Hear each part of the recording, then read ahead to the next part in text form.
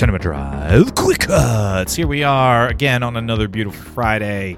Ryan, who have we heard from today? Today, Mr. Meeseeks 11970 says, what are your thoughts on the new DCU? Me, I'm just not sure, and I don't know how this is going to compare to the MCU, but would love to hear your thoughts. Is this crazy? Is it too late for DC, or does James Gunn stand a chance?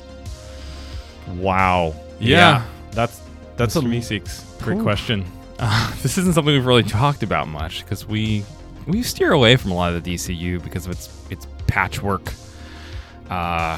nature over the years. But you know, they're refreshing it, right? They're restarting, which is, it's refreshing music to my ears. Yeah. What do you think? Yeah. So in season 1, Ryan, you and I talked about how we felt like the MCU did a very, very good job of really coming at building its continuity, building its universe. Yeah.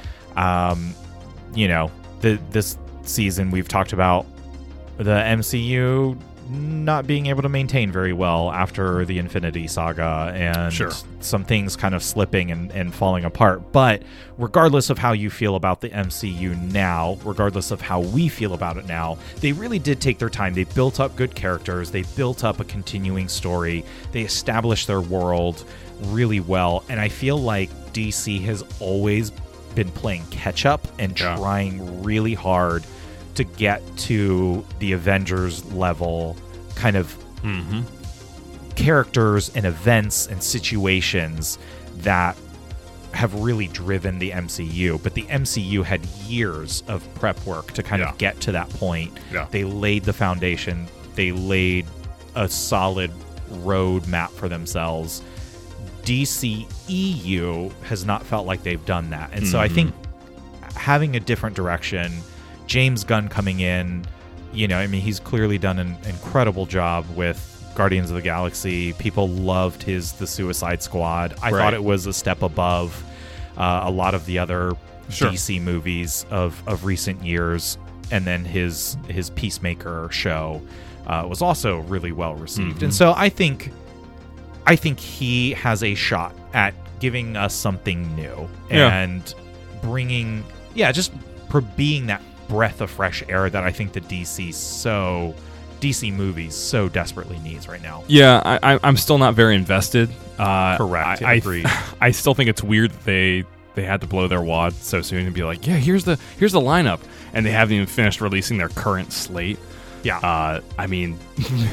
The Blue Beetle trailer just came out, weeks ago. I was shocked by. I had no clue that was still in the works. My boy Sholo. Yeah, I know you love yourself some Sholo. But there's still DC movies to come, and they're based on nothing. Like this is expiring. Like, why would anyone go and see these movies? Like, you're hurting your own box office, DC. Like, no one's gonna care. Right. What Marvel did was they introduced known characters like Iron Man and Hulk and Captain America and Thor. And then once they got their hooks in you, they started going weird with Doctor Strange and Guardians of the Galaxy and Ant-Man and Captain Marvel. And you're like, okay, we're going to some of these perhaps lesser known characters because there was already an existing platform. And they're starting out with like Amanda Waller, which I'm like, just stick with Suicide Squad, put Amanda Waller in there. You don't even have a Wonder Woman movie on the books. There's some stuff where I'm like, I'm not sure what they're doing here. Like, you don't start with the lesser known stuff. Go for the big ones. Make those solid, then fill in with the secondary characters. Yeah, I would totally agree with you. I have a hard time being invested in what Gunn is doing. I think I'll run across some stories and kind of give them a quick glance through, but I am far from being like, ooh, the new latest DCU stuff. So we'll see. Yeah, definitely. Fingers crossed. Hope it goes well for our boy Jimmy Gunn. Yeah, I'm looking forward to another Superman, iteration. See if that's any better. Absolutely.